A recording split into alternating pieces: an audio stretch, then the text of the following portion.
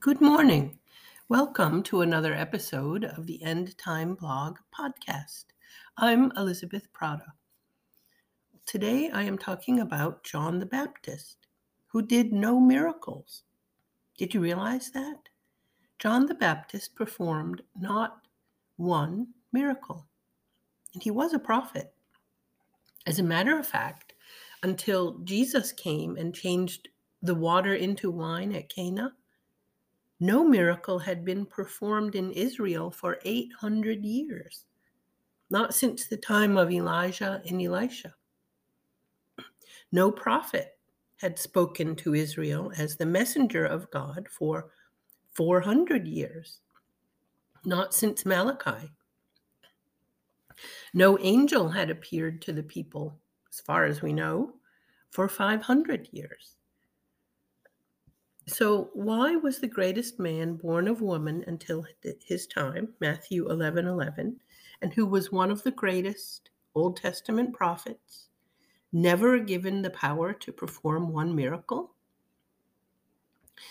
John the Baptist was a forerunner to the Messiah, one who was prophesied to come and who did come, Isaiah 40:3-5 and John 1:23.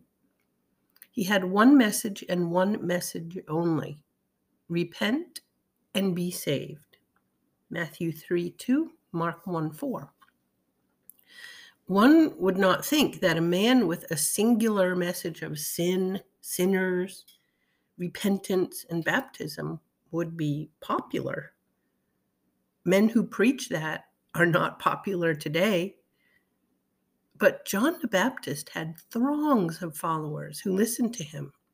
He had throngs who followed his preaching with a life choice to become baptized in water in preparation for Messiah's coming, when they would be baptized by fire.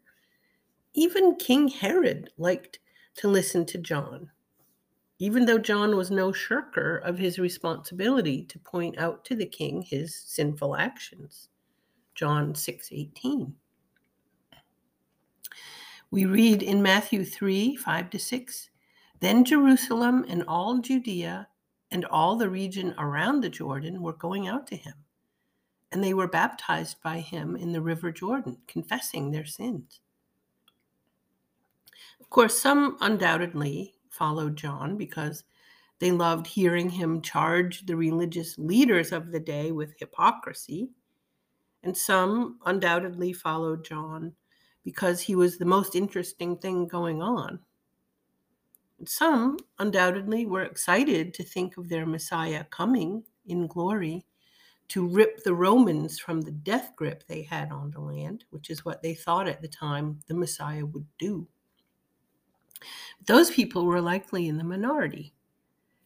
The fact is, John was filled with the Holy Spirit at birth, and a man speaking truth about the Messiah from a pure, Holy Spirit-filled heart is the most powerful miracle there is.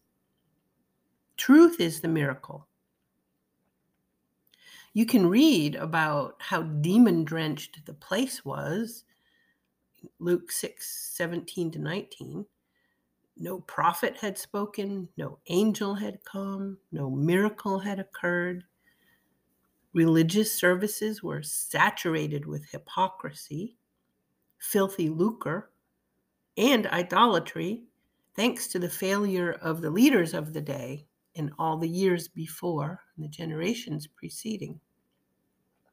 The people were tired of sin, their own and others. The whole land was crawling with demons. So they listened.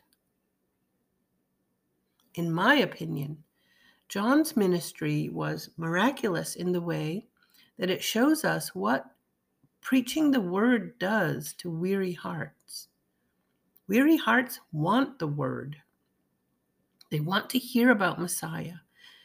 They want the hope of his coming to enter their hearts and fill them with knowledge of his glory. Their hearts were hungry for messages of hope, even for a message of hard truths, messages of their sins and the hope of the coming of the perfect who would deliver them. Even though there is always great opposition to the gospel, deep down, we know they suppress the truth. They know the truth, and in the end, they need to hear the truth. Hungry hearts need it. And as it was true then, it's true now. The preaching of repentance and the coming of the Messiah prepares us for him. Though our generations will likely not be blessed with national revival, but instead be cursed with global apostasy, Revelation 2:5 and 2 Thessalonians 2:3, 2 Timothy 4:3-4, we know that individual hearts are still hungry. Individual hearts still thirst for the living water, and we still need to proclaim it. My wish for us all is that we resolve to cling tightly to the Holy Word by diligent study and knowledge of it and living it out. I pray for us that we resolve to speak it and contend for it. His Word, the Holy Bible, is now the miracle that sustains us and is his sign that he is living and active. Hebrews 4:21. Can we resolve to focus on the coming Messiah, lift our eyes up instead of around? Can we dedicate our lives to serving him? Can we devote ourselves to proclaiming the only message worth sharing? The power of the Holy Word has been demonstrated through the record of the Bible. It has demonstrated itself through its staying power through the centuries. It can penetrate hard hearts and claim souls. On the blog, I have several Renaissance era and afterwards paintings of John the Baptist. And in those artistic renderings of John, he is shown almost always with a hand or a finger pointing up toward heaven. My task for myself and my hope for all true Christians everywhere is that we follow the example of John in pointing our lives toward Jesus. We don't seek after signs and manifestations, but we rely on the sure word.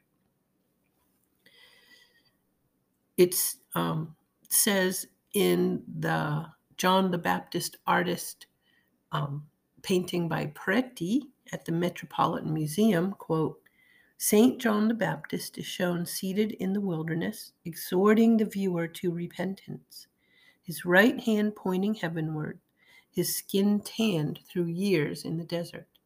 The lamb next to him stands for Christ, the Lamb of God. Isaiah said one like John would come. Isaiah 40:3, a voice of one calling in the desert, prepare the way for the Lord. Make straight in the wilderness a highway for our God.